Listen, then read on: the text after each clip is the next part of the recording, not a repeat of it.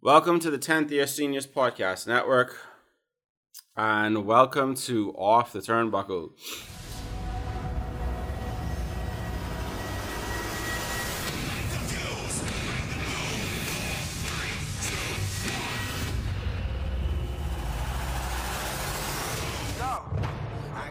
I see in my head a melody buried deep into my soul. They call us crazy, we cutting the edge. Decided our stories are gonna be told. Break the rules, break the laws.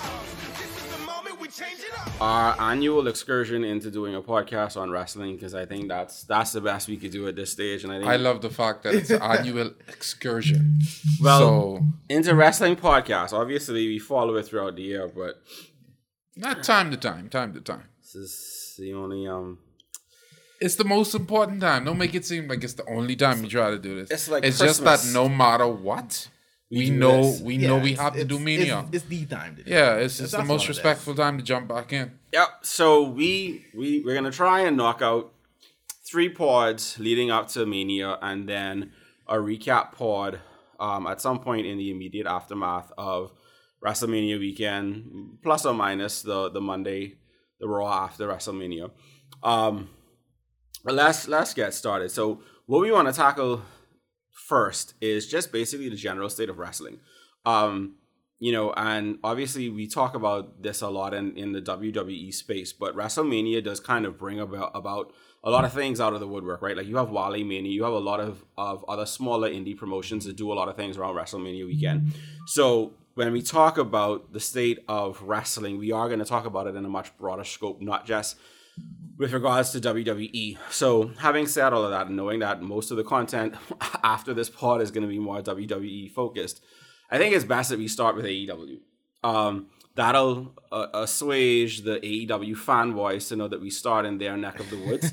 And I say there just because there's a group in wrestling fandom that just takes the tribal war, so to speak, between AEW and WWE. And it's bizarre. WWE way too seriously. It's bizarre. Why it's bizarre to me is I don't think, beyond a couple of guys I know, I don't think there's a bigger WCW fan than me. Mm-hmm. But even when WCW was in its heyday and I was a young kid, it was still, you understood that there was other promotions. There were, I don't understand this idea that because we're doing it over here, that nobody else could provide a quality show. Right. That's a weird look. Like, we're all fans of wrestling, the sport. Let's not try to muddy the water and make it a us versus them thing. I just never got that mentality. Especially because this is such a good time to be a wrestling fan, right? Like, there's so much wrestling that even now on national and international television, there's so much more wrestling that you have access to kind of be very tribal in your approach to the conversation around it. Seems very immature, right? For lack of a better way of saying it, and it just seems short-sighted, right? Now I get it. If you're somebody who is trying to digest all of the wrestling of one promotion, it does make it difficult to digest anything else. Even with AEW as it continues to kind of grow and expand and shift. And obviously, with their 2,000 championship belts that they have people defending all the time. This is where you lend to the tribalism. But he didn't lie though. But did I lie though? But did I lie? They do. But okay, they really do. Setting all playfulness aside, but no, I get it. I get that if you're trying to watch all of the content from one, it does make it difficult to kind of really dive into the content of the other. And I also get that if you think that that one style is specifically better than the other, then you're welcome to that. But I think, again, at the end of the day, if we're all fans of professional wrestling, right, or sports entertainment, if you want to, again, take the tribalism to that point, this is a good time to be a fan because there's just a lot that is going on. Yeah. There's a lot of good content to follow, and I think there are interesting stories being told in a lot of different spaces. Obviously for me, I lean more towards the WWE side. That's fine. But I do think that there's some interesting things that are going on in AEW. Even just looking at, so we're recording this after the night after Rampage.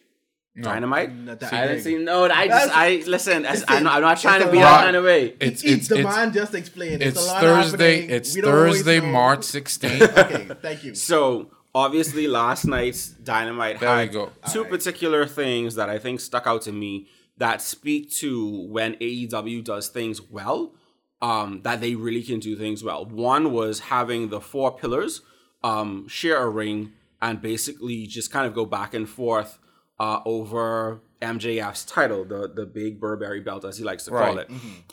Very John Cena-esque in designing as well, and Stone Cold and The Rock and a lot of other people from that era, especially.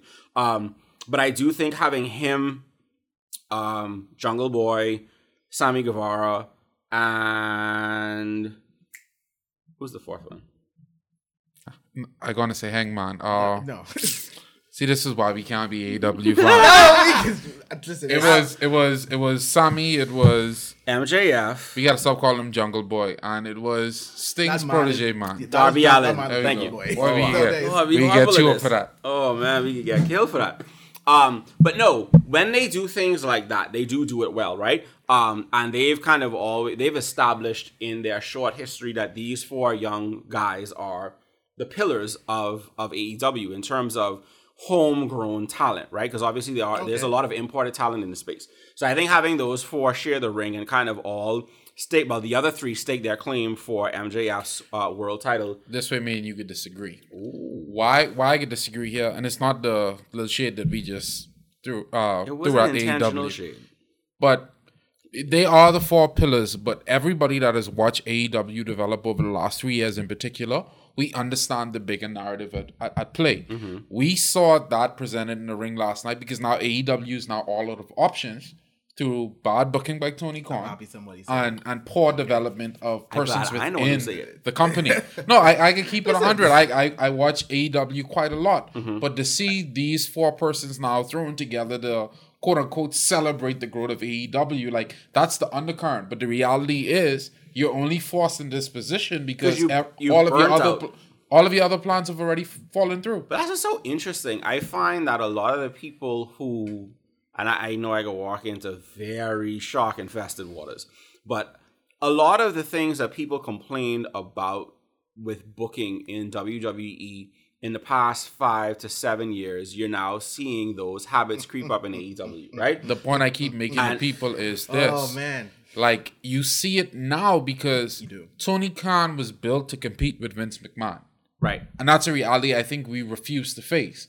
His style, his bravado. And that's where I wanted that to is say an his entire existence was built to be the antithesis to Vince McMahon. You are correct. So now when he's up against Triple H, who knows the game, who knows the indie circuit, and who knows it 10 times better than anybody he could put as EVP on his side, right? You see the space now where, well, now people look at WWE and it's like, well, that's the better option. And he has nothing to fall back on because that's the reality. It's true. Like Cody is the big symbolism of all of that. Yep.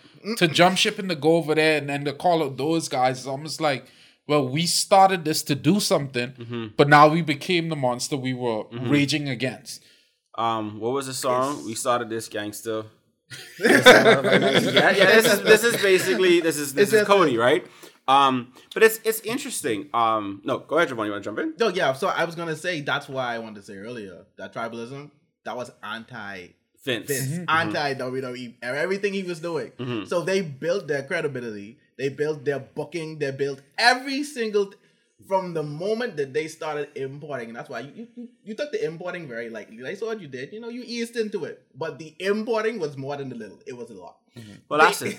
So that's the thing. What they've become, or what they're beginning to look like, is a weird mishmash of Vince Russo, late era Vince Russo, WCW, and the dark days of TNA. Disgruntled workers. Even to the point where they brought in Jeff Jarrett, and it's just like it all pulls together so perfectly. But I think that is really where they stand. I think there's a lot of hasty booking decisions. There's a lot of kowtowing to talent that they shouldn't. And I think the CM Punk, John Moxley, that hot potatoing of the belt in that particular segment last year, I think between August and September, or July and August, however it was, with the injury and then him losing the belt and then winning it back and all of that, and this is a part of the problem too. They had a plan. Obviously, the plan was MJF versus Punk. Right. And possibly possibly a double turn because they were planting No, seeds. that was clearly the angle. They were planting seeds for MJF turning face and CM Punk turning heel, and then Brawl Out happened and everything went kaput. And you saw I don't even think it was just Brawl Out, and I think that's like what we sell the whole that was the thing. On. You even look at Kenny's commentary in the last few weeks, and it's telling. He talked about what the atmosphere of AEW felt like when he came back from being injured. Right. And then even, I think there was a comment I saw in the last 2 days where he talked about, people were asking, like, what do you look for next, or would you be interested in going to WWE? And he was like, he would be interested in anything that presents a new challenge. Yeah. And so you can already see, given that, given that you have things now where obviously his contract is coming up, and it's pushed back because of injury. So a lot of the things that people thought that, they used to dump on Vince for, extending people's contract due to injury time. Even I saw a report about Moxley being upset that he had to come off of vacation to do a house show on the weekend or something along those lines. A lot of the things that people used to say, well, these are the worst parts of Vince, or some of the worst parts of Vince, you're now seeing Tony Khan come up. And the problem is, even beyond that, Tony has not been able to pivot when things have gone left. He hasn't been able to think on the fly and come up with a backup plan or contingency for when things go left. I smile, and I think you would about to ask me why I'm smiling. I smile because I think he is pivoting. I think this is him moving on the fly. The problem remains this. What he built for and what he expected is completely different from the environment we're playing in now. You see where I'm coming from? No, it goes back to your point. He was built as anti-Vince, and when you don't have... See, and this is the problem with building yourself as anti one particular figure, especially when that figure is a 70-year-old white man in the United States who's had plenty money and plenty power for a long time, because something like the sexual scandal that happened with Vince was bound to happen. And he's just an old man, so it's like, that he's towards the end of his run. Even if it's not... in terms of like living, in terms of running that show, there's only so long that was going to last. So to build the entirety of your company and your shows and your existence as being, the anti-WWE, or the anti-Vince, when you take the boogeyman out of the picture, then what the hell are you? Yeah. And I think that's what we're seeing now. And it's not to say that it's doom and gloom, right? He has the opportunity before him to prove that whether or not he's actually a good leader, a good booker, and this is why I don't to spin AEW into the next phase. And this is why I don't put all of the blame completely on him. And everybody is like laugh it off when I say it. I put all the blame on at that time when Cody was there. Those four guys, because you put yourself in a space where you more so than Tony Khan, that group. They were the guys waving the flag at WWE saying, well, we're going to be better. We're going to be this. We're going to do all these things. They were the guys, coasting guys like Dean Ambrose at the time, now John Moxley over. Daniel Bryan at the time, now Bryan Danielson Alistair over. Black. Those were the guys doing that. Adam So Cole. when you do it and you pitch yourself as the better version, and then these guys walk into the space and realize, well, wait, y'all just building all this up for y'all to be stars. What is the rest of us supposed to do? That's always been the question I've had that I've never asked. How much of it was those four guys just saying, screw it, we're not getting what we want in these other places.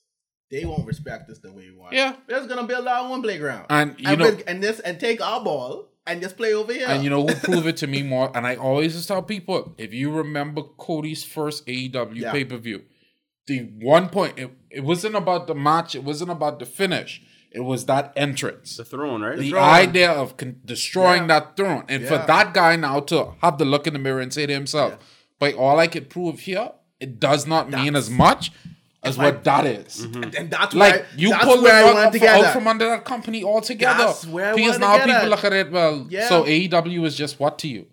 And then you have to ask the same question to Kenny, who's now going to give you the answer he just gave. I kind of want to take it a step further. I think it says a lot as well when you can have rumors that your other guys, that's what I'm saying, can potentially move over because the rug, the rug is now pulled out from the entire setup. At the end of the day, it shows like there's still a level. Like I can do a lot here.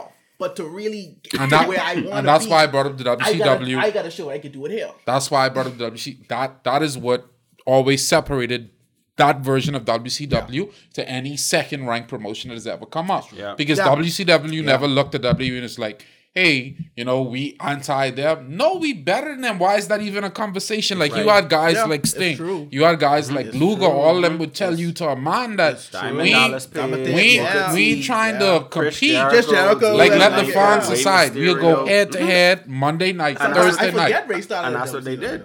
And that is what they did. So that's what I say. It becomes an interesting conversation because, Cody is the interesting flip side to this whole thing because that is where a lot of this shifted. But you can't look at Cody leaving as just being Cody. That still goes back to the leader, right? Yeah. If Tony is unable to convince one of your 4 people that started this, that if you can't keep a founding father in the building, no, because this ain't Hulk leaving, Vince to go to WCW in the 90s.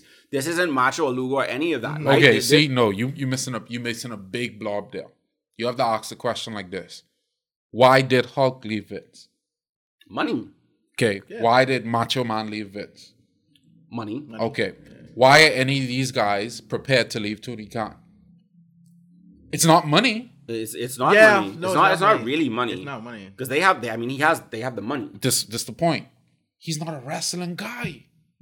He's a fan. You see where I'm coming from? He's a wrestling fan. Think about not a wrestling, but this, it's very informative because we sit around and we talk about wrestling a lot, right? And we'll spitball and we'll give out ideas and we'll say like this would be a really cool story or things like that, or I would have done this differently. But at the same time, I don't know that any of us would be able to sit in Tony Khan's spot and do a better job, right? Because we are not people who understand the ins and outs of the actual business of wrestling and people management and so on. Yes, this is why he should have shifted the responsibility to formatting these shows, designing these shows to those guys that are holding those titles. But I mean, that's the thing, right? So they saying now, like, this is a part of it is live house shows and stuff like that, but it's a part of the reason why they brought in somebody like Jarrett, right? There's a certain expertise and understanding of the business that he brings to the table that Tony is trying to lean on. Peyton Manning don't throw interceptions and you run the Mad Castle. That just don't happen. Well, like I respect Jeff Jarrett, but he does not have the credibility. He does not have the results to. We saw TNA, bro. Like the whole world watched that. Yeah. So if that's the guy you go into, it's almost like you saying, "Hey, we feel it." But it's interesting. What it tells me too, though, is it just makes me feel like Cody was the only adult in the room. You don't have to say that with any apprehension. That's true. That's kind of given at this point. Like I always just tell people, if you look at the Young Bucks, look at their YouTube show. That's the fun, that's the happiness, that's the joy of behind the scenes of wrestling. The actual business end. If somebody's handling the financials like Tony Khan is, somebody have the handle the content. Where's the content coming from? Where's the story development? Where's the narratives that we're trying to push over time? You have to understand, if you look at the entire time of WWE, Vince has always been that voice, but there's always been smaller voices around it. Right. Whether we want to give them credit or not, you had the Pat Pattersons. Right. Like we are seeing now full the kind of role that somebody like Dusty Rhodes play in the development of all those other guys. Those are the voices that help develop and cultivate what we've seen WWE as over these last 2 or 3 decades. Where's that in AEW? It's not Jericho. No. It's not Bryan Danielson at this point. It's not John Moxley. It's not, because these guys are still in the space. They have a lot more to give. So if they have all of this to give, and it was supposed to be CM Punk, but that's my point. But they still have so much to give. Wrestle, though. Exactly. That's my thing. Which is why, to some degree, you could understand Jarrett, because he's well beyond that to a degree. But he's also not. I think even from an optics standpoint, Jarrett is always going to be tied to TNA, and there's a certain taste in the mouth that TNA leaves that you can't really say, oh, we're going to bring in a dude who was helping to run TNA to come and help us do this or do that. It's just never going to go over with the same type of energy. It's just like if he brought in Vince Russo. Right? Like you're not necessarily... I feel like I'm watching a Vince Russo show sometime. No, but as I tell you, it's this weird mixed mash of late era Vince Russo, WCW, and TNA at its worst. Yeah. Well, do you think that's why they even though the wrestling is good? I'm starting to be a bit on the fence about that. Like we have a wrestling WhatsApp group, and you've all seen my conversation about the amount of stables that they have, the amount of groups that they have. Oh God! Like it is completely. Can we talk about that? Go ahead. Take the stage. Can we talk about why do we have so many? It's like And I think No, but for that is the late era Vince Russo WCW right there. It's like we don't need this much stables. I understand there's like a clamoring It's so crazy. for it. Like I was to have like that era of like when I was come reading. on, let's develop some guys outside of the club guard, like the groups. But it's so funny. I was reading the recap last night, and I'm like, Jericho Appreciation Society, Blackpool Combat Club, House of Black, the Elites. Who are they building? Who else? I don't even know. Parker and I think that triangle. Oh, I was gonna call them Inglorious Bastards. But yeah, I mean, the stable that I think. Oh god, everybody has a stable. The girls. Pages. Paige the stable. The Outcast. What is her name now? Like yes. Like, but see again, it brings me back to why did Hulk leave WWE? When you ask a group of guys to say, hey, you have to, pull up your bootstraps and we have to build this company out. Mm-hmm. Hulk was never asked to do that in WWE. No. He was the guy. You take bumps. Mm-hmm. Sometimes you have to drop your belt. Shawn Michaels was expected to do the same thing. Every one of those guys. Yeah. Straight down to Diesel, straight down to Razor Ramon. When they flipped over to WCW, it was like, bro, you have to help build this out. And what those guys said right away, but I ain't here for that.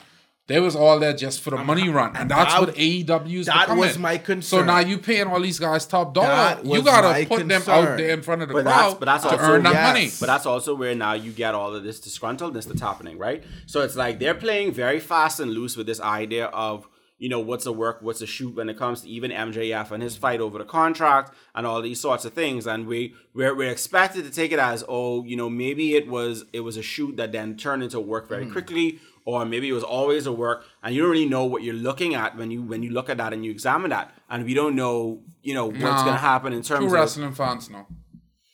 wrestling fans know. That was a shoot from the start. So is MJF in AEW when his contract's up? No, I doubt that. I don't. He has nothing else to gain. Like this is where his company. When is his contract up? I think he just signed a new one after the fallout of the last one. Yeah. So I think he has 2, maybe 3 years on that. So he's probably there until 25. Okay. And he's going to be the guy who has to, and I hate to say it, who's going to have to carry that company through some very, very dark days. And that's going to be a stink on his career for quite some time. But is he the right person for that? That's what I wanted to know. Do you think MJF can carry AEW the way they need? On the mic, I think MJF can carry AEW way past WWE on the mic. When it comes to that execution in the ring, he has nobody to play off of.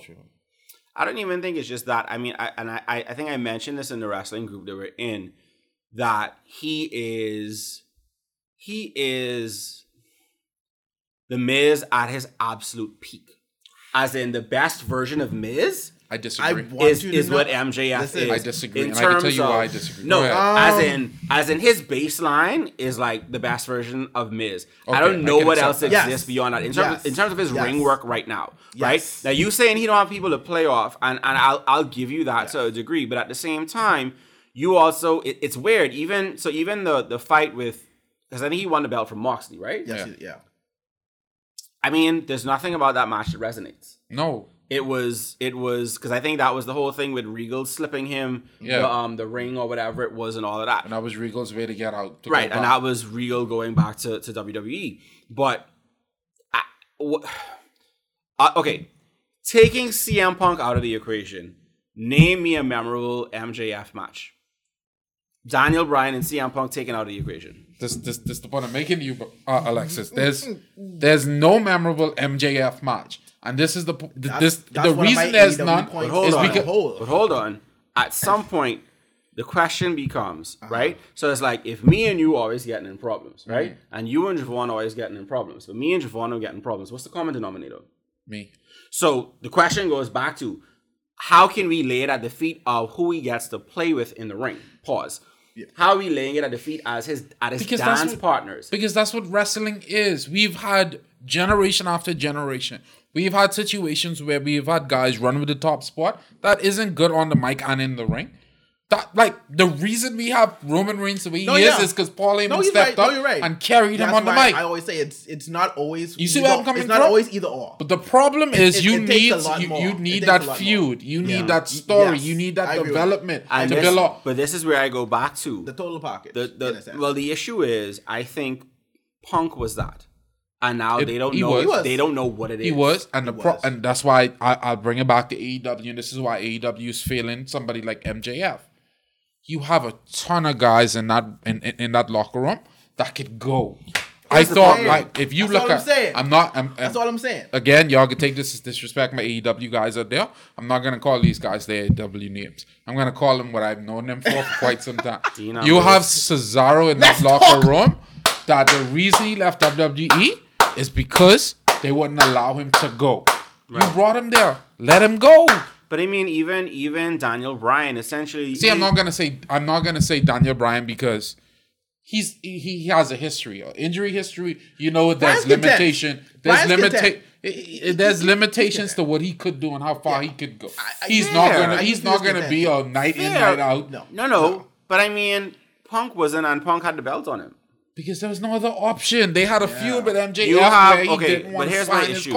You have Daniel Bryan. You have Adam Cole. You have who's injured. Fair. Injured, I mean, Cole, I think he's back now, or he's still ain't 100% to go. Okay, and that's the point I'm making. You have to look at what is there and what they can actually build around. But here's the problem, and this is where they running themselves up on breaks, right? Those three guys are not on the level of MJF. No. But you force yourself. There's nothing. I looked at that last night. But that's due to your booking, though. No. I agree. But I looked at the photo of the four of them in the ring, and I'm like, there's none of these dudes that I could say there's a memorable 3 to 6 month feud over this belt that they could have with MJF as it stands, because none of them have been built to that point as it stands. Watch this, and this is where AEW would always get the F from me. You have stories there though. Jungle Boy touched on it last night. His last big break in the company was a feud with MJF.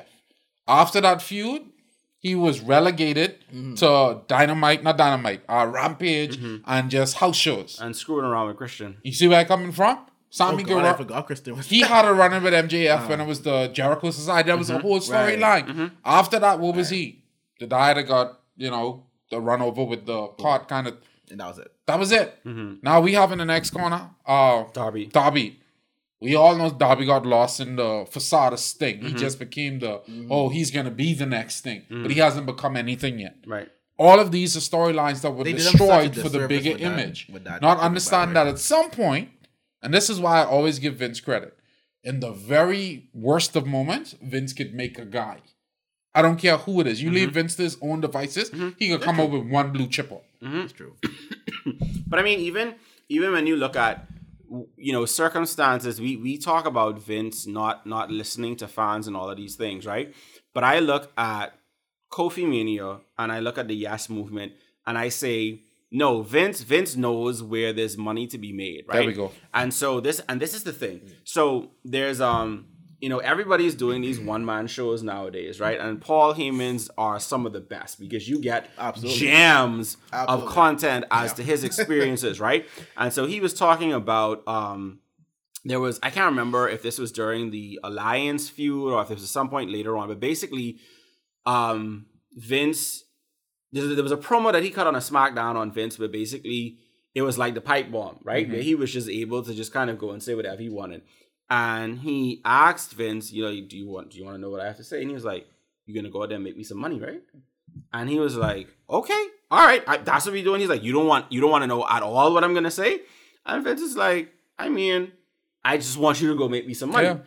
Sell whatever it is, whatever I have you selling right now. And that's the thing. I think at the end of the day, and this probably goes back to Vince's roots, being in the territorial days and understanding all of that and then bringing that over into taking WWE national and international. Tony doesn't have that. I just want to say, I can tell you just like my old man you don't have the bona fides. I can tell you just like my old man used to say. Because he always used to climb on how young kids coming up believing everything easy. Right. Like, bro, when you was cutting your teeth, bro, I was breaking blocks, but it's too different. And that's what Vince lives by. So you have somebody like Tony Khan, he's popping up now thinking it's going to be good, it's going to be fun, it's going to be easy. But then there's also that struggle that comes with it. There's also that strategy that is needed. There's also that hard mindset to make hard choices that so far he's failed completely at doing.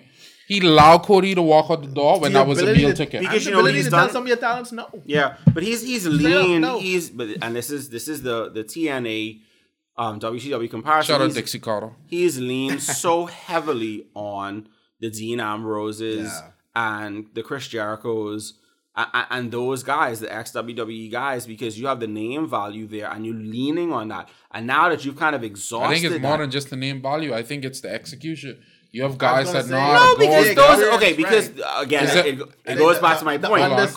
Cody was the only adult in the room, and so now these are the only guys you have. What is when you're referring to the adult in the room? What are you referring to?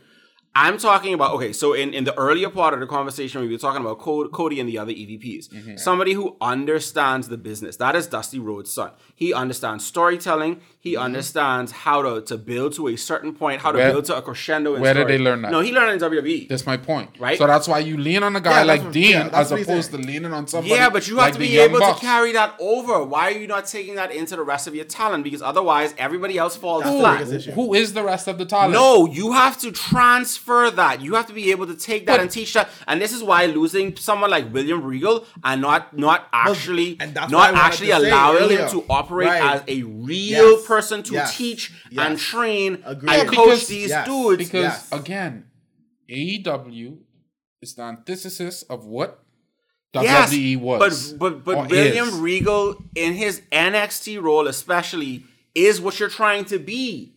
It is that glorified independent. You're not frill and fluff. You're trying to be like that. Until you see the work that actually comes with that.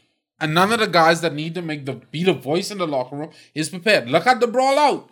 What did Jericho? What did Dean say right after the brawl out? Those guys have to grow up, bro. So what you're saying is a lot of the AEW, the homegrown AEW talent, they ain't built for that. They ain't built for it. They're not. You know why? And the people who are around to teach them. Because it actually is a glorified indie promotion. I didn't want to say it. I don't know, but I don't say that. I don't say that to mean disrespect. I'm just saying when you look at it. No, when I say it, I mean in a disrespectful manner. Because they have had every ample opportunity to work their way into a development that would allow for these guys while they out there doing these house shows, doing Rampage, doing Dynamite, to cut their teeth, bro. When you say that, elevation, dark, all of that nonsense. Where's Rusev? He walked out the door wide. That is so true. Where's Alistair Black? Hold on. There's a running story. There's a blogger. There's a wrestling blogger who has this running gag in their articles where they basically will drop in at the end of any review or anything, and where's Miro? I'm not gonna call him Miro because that character is not taken off. It's not because of the failures of AEW. But and it's time me hold him to the same account and. God forgive me because I'm gonna make this. I'm gonna make this a Marvel DC thing. We got a whole AEW to the same account that we held Vince McMahon to, that we hold Triple H to. Thank you. We can't move into this space where we see this nonsense going on and not say, "Hey, Tony Khan, you're wasting talent." Because we would say it to Vince. You put an AEW, Thank you. You put an AEW in the Marvel space, but they ain't even. No, I'm putting Marvel. No, but for real, because I've been saying it for the longest time. No, we give them the benefit of the doubt because when they came about. Everybody was so upset with what Vince was doing. Yeah, that we rolled into that. The grass always looks greener until it ain't. But look how long. Look how long it took for us to get tired of Marvel and to have those conversations. That's true. We were deep into the Infinity Saga, deep into it. It's true. It's true. You know, before you go ahead though. When you say all that, my biggest example that pops in my head is Jade Cargill. And I think I asked this in our wrestling group the other day. What has Jade Cargill done while holding that belt? I feel like she's just had that belt and it's been nothing. I've known her as the champion, their women champion for the longest time. But I have nothing champion. That's the secondary title. But still, I mean, she's had that for as long as I've known Jade Cargill. Why is she still on the secondary title? Thank you! If she's the biggest. But here's my point. There's no reason Jade Cargill should not be their Bianca Belair. You know why she can't be that Bianca Belair? There's no reason. Because they are too afraid to put on a higher pedestal and then Triple H walk in and say, "You ready to be in the big league?" That's it. She walks up the door. That's the only... This is the mistakes that AEW keep making. They are so afraid of their own shadow at this But point. strap the rocket on her back and let her go. Yeah, but they too afraid of it. They are afraid of their own shadow because... But when you're afraid of your own shadow, you know what happens? She then goes to WWE anyway, and they strap the rocket on her back. I know that. So, no, but then why can't you see that the protective mechanism is to actually give because these you still have the kids running the asylum. The kids. I mean, or it is, and I hate to go in this direction, but or it is that at the end of the day, you're a wrestling show that is very conservative South Indian nature, and you're not going to make the black your primary champion. As old Dusty would say it sometime, that's where the show is best. You need to go in the South. I hate to say it, bro. That's wild. I mean, I think, to put a bow on the AEW conversation, I think that as with any difficult time, I don't know if we're there as far as crisis mode. Let me throw it out. Do you think they're in crisis mode? I think they are. Okay. Do you think they're in crisis mode? I do, but I think the ship can be corrected. No, I think it can be corrected. If they see, because my thing is, crisis always presents as two things, right? It'll either be the death knell or it's an opportunity to rise from that difficult circumstance, right? Yeah. So, like, great leaders are not born from, and this is a very interesting conversation based on the events of last night. But great leaders are not born from leading in times of good, in times of plenty. Yes. Great leaders cut their teeth in times of war, in times of famine, in in times of disease, in times of difficulty. That is where great leaders are shown. Now, my thing is, that means this is an opportunity. Tony has been riding, at least up until Cody left, he was riding a high. Yeah. There's been a lot of rocky waters in the last year. That's what I was right? just about to say. You looking at it as if we're new to this level of crisis, or this just started. We deep in it. This is what I'm saying. We had the point where the ship already taken on water, and we had the point trying to figure out. We 14, 15 months but into the crisis.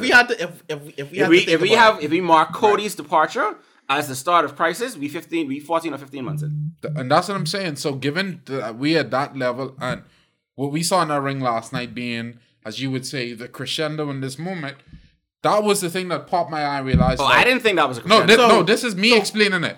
I saw that as the crescendo of the crisis that we've been in, because fair. I now realize that not only that there's no place else to go, you didn't even try to bother to develop anybody else. You feel as though the CM Punk situation was the complete sinking of the ship. Yes. Because now it left you in a space where you had nothing. Yeah, you had one. How fast did he have to run back? You had one ace up your sleeve. Okay. You had to run back to MJF and make it seem like it was this work shoot kind of idea. But that guy was halfway out. If you follow the stories, they had to go to Vegas. Beg that dude, though. Hey, until we figure this out, don't leave. Give us a chance. He was going to jump on a private flight and leave. He stayed in the hotel and give them the benefit of the doubt. Oh, right. I remember that story. Like, let's keep it 100 here. We are in crisis because there's no place else for AEW to turn. And if they decide to take a sizable time off, this company is done. And MJF is smart because he leveraged that to high heaven. He had to. No. That's the business move. That's the smart move to make. You had them over a friggin' barrel. Yeah, and that's why if you watch the whole thing of the player, the Stokely helping him get the lottery chip and all that, it was more so not trying to make the best story, but him showing that the power he had in that moment. I don't even have to earn anything else, but I have this company in the palm of my hand. No, he had them better balls. And that's what we face with every week. There's you look in the ring last night and you say, wow, these are the 4 pillars. Now they the 4 pillars? When they had ample opportunity, they've been calling them the 4 pillars for a while. But I'm trying to say, when they had an opportunity, I don't know that it's meant anything in the way they're trying to make it mean. It's never meant anything. They're trying to make it mean a whole hell of a lot now. But why are they because doing they have that? to. Because there's nothing else. Well, no, there's no choice. There's nothing else. There's absolutely no choice. They kind of stuck. So, but like I say, to me, to put a bow on it, I do think that there's still an opportunity, because they still have guys in limited supply, but they still have guys that they could kind of build around. I think it's just going to be an interesting time to see what Tony does with all of this, because you have a story like the Bloodline that's happening over in competition that's dwarfing every last Jesus thing that AEW has done in the last year and a half. There's nothing that those story that they've told. There's nothing that's been in comparison. There's nothing that comes within a country friggin' mile of what they've been doing with the bloodline, going back to even when Roman's first returned and captured the belt 2.5 years ago. Yeah, there is nothing close. And the AEW fans are like, oh, Kenny versus Hangman, who gives a frig? Y'all buy into that because that's y'all story, because y'all AEW diehards, but who gives a frig? Who gives choice but to buy into it? Well, see, when that's the only game in town that you want to be attached to, and you want to say this is the pinnacle, then you have to make whatever that pinnacle story is. But I'll tell you, I think what happened to the group called the Pinnacle? That was a group in the AEW called the Pinnacle. Stop, please. Stop it. That was a group in the AEW called... Stop it. Cut it out. I'm not doing this. Who was in the group? I'm not doing this. If you could name me one person in the group... I'm not doing this. Jay Hagel was in... I'm not doing this on this. What do they call him in AEW? Is this not the Jericho Appreciation Society? No, they were the Pinnacle before that. Oh my God, there was. What do you got? Well, I tell you, I mostly do recaps. FTR, Sean Spears. Who the hell is FTR? Wardlow. What's you... Dax and Cash. Yeah, Dax and... Yeah. Sorry, I still just call him the Revival. That's what FTR. Oh, wow. They were led by MJF. That is crazy. Yo, that's when him and Sammy Guevara had the whole feud. When Jericho was like, nah, you have to stop, wilding out against... He's off him, and then it all built to a point where MJF turned on Jericho and Guevara, and Sammy Guevara was like, see, I told you. Bro, when you want to understand how bad of a shape AEW is, just Google some of the factions and some of the guys. So before we completely move off of Jesus, I even forget there was the Inner Circle. I want to ask prior to the one question. I just want to ask one question. So every time they lose a member, they change the name. That's crazy. You know what? But let me ask this one question before you completely move off of this. There's not enough air in this if Kenny and the Young Bucks leave, how long do you give AEW? Tony Money long. I don't think his money long. His daddy money long. Okay. See, that's the problem. You think Shard will pull a billionaire Ted? At this point, okay, hear me out. Hold on. Let me spin the question a different way. Okay, right? Go ahead. Who do you think gets sold first? AEW or WWE? What if they get sold together as a bundle? To who? For whom? Who buying WWE? The Saudis. That's it. The Saudis ain't buying AEW. That's crazy. Why would you buy both? You think they have that? What you mean? Why would you buy both? I can be honest with you. If the Saudis buy WWE, I'm not watching. Why? That's just because that's just crazy to me. That's just wild. Wild to me. That's too wild. That's really too wild. See, all is that politics. I don't know. Much spaces. But anyway, it's even politics. Like the problem. Why I say that? I think WWE would acquire AEW faster than the Saudis acquired WWE. Why I say that, right? And I hope this never happens. And if it does, call me a prophet. I think if WWE is sold to the Saudis and Triple H is forced out, if I was Tony Khan, I would give him everything he wants. To take over my booking, to take over my development, to do all of that. Give him everything he wants. See where I'm coming from? Because then you leave yourself in a space where he becomes the dominant faction in wrestling in the United States of America. So now it's anti-WWE to another level. Oh yeah, no. If I'm Tony Khan, I throw the bank at Triple H. You see where I'm coming from? That's what you need. I throw the bank at Triple H. In fact, I would offer him the money now. Hey, a little money on that side, some little sips coming out. You would definitely deserve to be happy. That's all we need from you if you come over here. That's powerful. Because I can tell you one thing. As much as dudes love Dusty Rhodes in my generation, Papa Triple H is something special to these new guys. And we watched it happen. We watched how quickly dudes left AEW. It was like, what? Triple H in charge now? Okay. Them dudes look at them long-term contracts. I love my time here, but I gotta go. There's a lot of them fellas. I gotta go. A lot of them fellas looking at them long-term contracts that they signed with AEW, and they having mad regrets. My favorite meme in the last 2 years is that one where DX went from being anti-establishment to being in charge of the establishment. Because that's what life is right now. Yeah, it is. If Triple H could get his hand on the talent and the outlook that AEW has, it would be 10 times better of a company. It would be. But you leaving it to the kids right now, and they literally throwing it in the water. Yep. They throwing a house party and everybody drunk. Yep. So we spent an inordinate amount of time talking about AEW, but as we should. Because I mean, like I said, the bulk of where we go from here is going to be WWE centric, right? But I think that even despite rumors of Vince showing back up in backstage areas at shows and whatnot, I think that's just more so that he can be present for WrestleMania. We still qualifying it as rumors? No. As in, no. It is fact, but it's not been every show, right? I think he's been at one Raw. He's been backstage at one Raw in the last few weeks. He old, but it's hard to drop it. But I think he's just trying to make sure that he can be at WrestleMania, right? Like, I think that's just what it is. He wants to be able to be physically present at Mania, John right? Cena. But I mean, listen, that was actually the story. The story was that he was at Raw in Boston to visit. I'm doing John Cena. air quotations. That was the story. I know. That was the story. Nobody believes that. But I think WWE sits in a very interesting space right now because, if you look at the proposed WrestleMania card as it stands, you have a Brock Lesnar, you have an Edge, you have a John Cena. Who else do we have?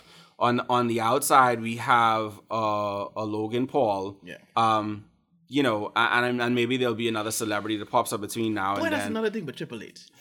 He can find some celebrities that can go.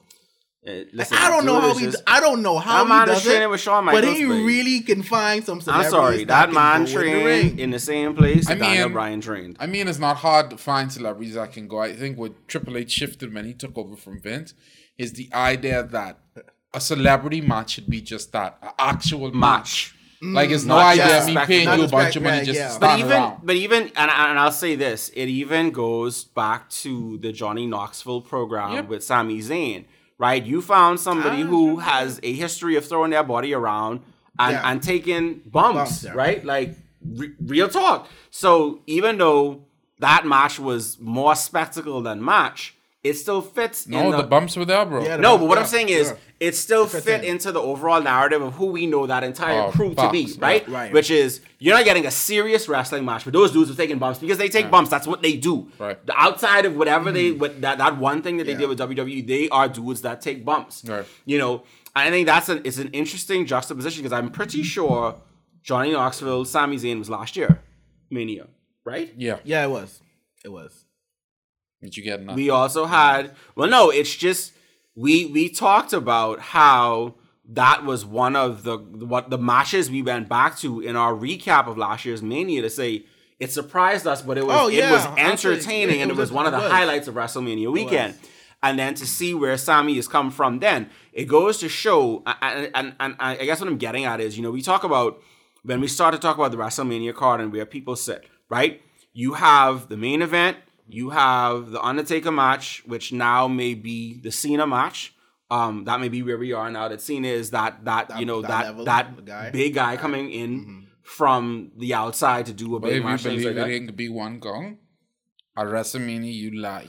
I mean, but he ain't gonna do nothing. If he only could show up just to look at Bray Wyatt again, he might choke slam somebody. But I mean, he ain't having a match. You know what I mean? He gotta have a match. Cena once showed up and The Rock once showed up and just. Like, bump somebody, like... Oh, yeah, no, but, okay, fair enough. What I'm saying, though, is like, in terms of... the structure. You trying to be in a match on the card. There's the main event, it used to be the Undertaker match, and now probably it'll be either the Cena match or the Brock Lesnar match. You also had Shane when he was there, too. Right, he kind of sat in that space, and now you have the celebrity match. Yeah. Because you look at, even The Miz came out of that celebrity match run with Logan, and I think that was the year in which he ended up winning the title off of Money in the Bank, and he had it for like maybe a couple of weeks or whatever it was. Like, that match sits in high order, and now obviously they're giving Logan to Seth, which I think is a slightly different approach, because I think Seth doesn't need anything out of a WrestleMania match, but you've given him the celebrity who could actually go. So that's going to be more match than celebrity. But obviously it's going to be one of the highlights, I imagine, of the weekend. But I think it goes to show overall where we stand is looking at the state of wrestling. WWE sits in a much stronger position, even with the specter of Vince McMahon looming over everything, despite, his departure and the sexual misconduct allegations and all of those sorts of things, the lawsuits, the whole nine. Who? We don't talk with Vince cases no more, but I mean, they don't. Yeah. But Javon will tell you, I talk about anything. Yeah. So yeah. I mean, I think where we sit is a space where WWE is still in the driver's seat, and there doesn't seem to be, like I said again, despite the specter of Vince McMahon, there doesn't see any change in that outlook in the future. In the near future, at least, right? Because you have Cody, who it seems is being primed to get this WrestleMania W. You have the will they, won't they of Sami Zayn and KO partnering up to take on the Usos. You have a highly anticipated match between Logan Paul and Seth Rollins. We have whatever this garbage is happening between Brock Lesnar and Almost. That you think it's garbage? You didn't see the post today? He's the worst worker in the entire You didn't see the post. You didn't see the post. The how much million views? Yes. Because it was comedy. No, it wasn't comedy, but it was Brock looking scary. That's what we all about. So but he didn't look scary. He didn't look scared almost. You have actual Brock doesn't know how to look scared. I do have a lot of expectations to this match. I expect this to be far better than where we were going just now. This is gonna be better than anything Braun has ever done at almost can't go. You have Brock. Brock can go for him. So you actually have somebody that Brock can slam and beat up, and he's the Black Ray Khali, right? So that's why you let Brock just the manslaughter of an ape just beat up on this dude. That's gonna be excellent because he can take him. It's gonna be more than hate crime. Especially when you consider how Brock is dressed. No, you can imagine Brock in the plaid flannel shirt jacket with the mohawk mullet. You taking us back? Can you imagine hate crimes? I'm sorry. Can you imagine Brock trying to pick him up for F5? Can you imagine Brock taking him to suplex City? Do we consider that Brock is incapable of doing anything of that? Yes. The boy huge. So wait, you think he can't? I don't think Brock could suplex almost. It's going to happen. It's going to happen. The only reason Brock... It has to happen. The only reason... Hold on. The only reason... You know they can break the ring again, right? The only reason... Yes! The only reason that Brock Lesnar would not be able to suplex almost is because that nigga can't jump. He's 17-15, bro. Like, he's that tall. We're going to see a slam of some sort. Go and look at the video again and see how short Brock Lesnar is. He looks like a midget. He's like a midget. The dude is 7 feet tall. I get that. Yeah. He's more than 7 feet. I understand that. I don't care. That look. It's superior to his opponent. Not only does Brock look short to him, Brock weight-wise looks very small. No, because the man is large. This is a large man. Yeah. If you're 7 foot tall, unless you are a toothpick, you are going to look more massive than Brock. After everything we've seen Brock done in his career, if you see somebody literally grab Brock by the head and pick him up like that, you wouldn't be shocked. And when I say like that, for those that can't see us, like literally hold him by the head and pick him up at least a foot off the ground. That's because Brock could jump. But imagine how that would look. So basically, let Brock do everything. What you're saying is we've never seen Brock in this kind of position. So that's the spectacle match. Yes. So this is the spectacle match. Yes, it is. Okay. What is going to happen in this match? No. This is the first time you can really tell a story. But that is the proper framing of it. You have to go in knowing that this is the spectacle match. This is this year's Johnny Knoxville versus Sami Zayn. Yeah. Okay. We can see for the first time in our lives with limited expectations, and then when something interesting happens, it's like, wow, that's pretty cool. This is the first time in our lives we're gonna see Brock Lesnar actually be the ox that needs to cut down a big tree. We've never seen that before. He's always been the big tree. He didn't fight Big Show. He did. Yeah, but he's almost. That's when the ring broke. Go and look at the size of Brock Lesnar. He didn't fight Mark Henry. I'm sorry. He didn't fight Undertaker. But the 9-year-old was running around the house when he broke the ring. I'm sorry. If you go and watch the match of Brock Lesnar versus the Undertaker, it literally looked like you gave a dog a stuffed animal. No. And he just kept doing that number like wilding out with it. Not the same.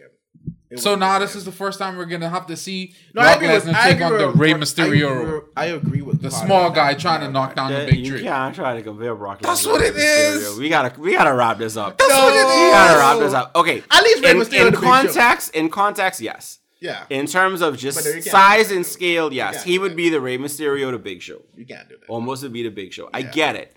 But Brock is still a big dude. There's absolutely no expectation that Almost is gonna win this match. I don't care who win. I just want to see Brock Lesnar have to fight somebody bigger than him. That's it. You said he doesn't win or he wins? There's no way that Almost wins. You don't feel like Almost... Unless that's where they plug Lashley back in. Okay, fine. He's a foot taller than Brock. I get it. I feel like Almost has to get the win. Every incarnation. Why would he have to get? Why would he have to get? Brock looked closer to the referee than he does almost. What was the win? Okay, that's wild. That photo is wild. That photo is wild. I can't see what the win would do for Brock. Look at Brock next to Bobby Lashley and Roman Reigns. That's crazy, dude. And then put him next to Almost. He's the giant to everyone else. No, this is true. This is true. Don't play too much, boy. That could be a good match. Please let it close night one. Okay. It's not closing night one. Please let it close night one. You know what it's closing night one. It's Sami and KO versus Please let it close night one. That's all I'm asking. I need that ring to fall through. We gotta kick Ricardo. I need you to cease and desist. I need almost the second he gets slammed through the ring. Chaos, but you those unnecessary CGI fireworks that we often see. That we see that outside of where they at? They could be at LA. They in the Lakers arena. And Brock Lesnar. No, I think they in the Chargers stadium. Yeah. Stadium. Okay. They're not in the crypto arena. No, crypto could get SmackDown and Raw. Oh, okay. So I will say this. Everything is not perfect over on the WWE side. Obviously, we have challenges with the build for a match like Becky versus Bianca versus Asuka for one. Yeah. We have I am looking forward to it. I was talking about the amount of legends that's in this particular WrestleMania because you have Trish. Got a belt, bro. Lita got a belt. You got Trish. You got Lita holding a title. You have Edge. You have Brock. You have I feel like I'm forgetting somebody. Rey Mysterio versus Dom. I mean, I think there's a lot of things that they've been doing well. I think this is the closest we've been to WrestleMania where they still have matches that they're just now announcing, 2-3 weeks out. It's I don't know. It's an interesting space, but I feel like most of the stories are being told well. I think, we're looking at, again, a very healthy look at WWE despite the specter of Vince McMahon. Fair. Is this like the first WrestleMania we had in a while where a lot of the matches we're going into have a lot of built-in feuds that started out from a good distance in time? I think it's the first time in a long time. Yeah, I feel like actually you're going into this already knowing there's history. Right, most of the matches have some level of history that's at least a couple of months old, if not more. I think because of the shifting with Brock, the Brock almost one doesn't have as much build. And obviously... So you ain't watching the shows. That man let MVP spit liquor in his face. That's all the build you need for a Brock Lesnar match. When did this happen? Like 2 weeks ago. He was in the ring. You're talking about months worth of build, Ricardo. So that equates the months worth of build. Brock, it kind of does. Brock is usually just popping 2 weeks before and get a title match. You know what? You're right. You don't need much for Brock. You don't need much. That man won a Royal Rumble recently. Stop it. I've seen Brock literally just walking on a Monday and by a Friday he holding the belt. That's true. That happened last year. It's happened. That's what happened. So he's literally, that's how Biggie lost the title. He's literally every week in some sort of situation with almost an MVP, and it's been good. I like those segments. While we're here though, would we have wanted to see a Brock versus Bray? Could I know that was the wrong? Okay. Once it's just not all right. Let me say it like this. Let me say it like this, and this probably sum up why I feel this good about the Brock almost match. I don't ever want to see Brock put in a ring with normal people again. What he did to Randy Orton a few years ago has never left my mind. It has never left my mind. Oh my god! So to see Brock have the literally fight for his life. I prefer that than to watch him get close to killing somebody. Fair. I give you that. I can't. So, I can't disagree with that. Like I said, to wrap this up, I feel like we're AEW is in interesting times. WWE continues to be, the monolith in a lot of ways that keeps kind of chugging along and evolving. And I think the most important thing is the move and the switch over to Triple H leading creative and leading booking was a timely one for WWE and everything that was going on because it's allowed them to really kind of stake a claim while AEW has struggled through the CM Punk injury and then brawl out the MJF contract dispute. They really took, the Bloodline story, which preceded the change over to Triple H leading creative, And even what they've done with it since then, even the story that they're weaving with Cody and Sami and trying to toe that line of not over force feeding Cody and having people boo him out of WrestleMania, because Sami didn't get the title match or whatever it may be. I think that all of that, shows that Triple H is the right person to lead this company, for the foreseeable future. I think the biggest, the person who benefited the most from this was probably Austin Theory, in my opinion. I feel like he benefited a lot with that change, because I don't think the direction Vince was taking him would have been the right one, and one that would have kind of stalled a lot of the growth he would have had in the way that he was pushing him. I felt like Triple H looked at him and said, okay, look. The Money in the Bank contract was a noose around his neck. Exactly, right. So it's like, let's start it back. Let's redo this. Cash it in. You end up failing, and then we progress from there. I feel like that. He's in a much better place now than he was when everything happened with Vince. I'll say that. I mean, to end it this way, there's not one bad match that's gonna happen at WrestleMania. This is the most confident I've been in a WrestleMania card in quite some time. I don't see one bad match. Stacked top to bottom. I mean, Rey Mysterio going into the Hall of Fame and he could beat the bejesus out of his son the same weekend. Is nothing you could take away from that weekend. I can't wait until Dom in that match though. I can't wait till we do the breakdown of the WrestleMania matches, and that part that's gonna be special because I got some good things to that. But we'll get to that. All right, so that wraps up the pod for this particular episode. All in all, wrestling is in a healthy place, and I think that's the most that we can be thankful for. There's a lot of content out there. There's a lot of shows. There's a lot of good wrestling. From New Japan, AEW, Impact, and even some of the other things that have popped up more recently. And obviously, with AEW and WWE kind of being the top of the food chain, wrestling is in a good space. And I think that's a good place to end it. So, as always, we ask you to like, subscribe, share, listen, send it to your friends. And we'll be back with another episode very quickly. So y'all really tried to tell me y'all interested in Brock Lesnar breaking the ring with almost. I was not there. We done seen the ring break so many times. It's like the milk truck. It's like the Zamboni. It's like the bear truck. Like we done seen it a million times.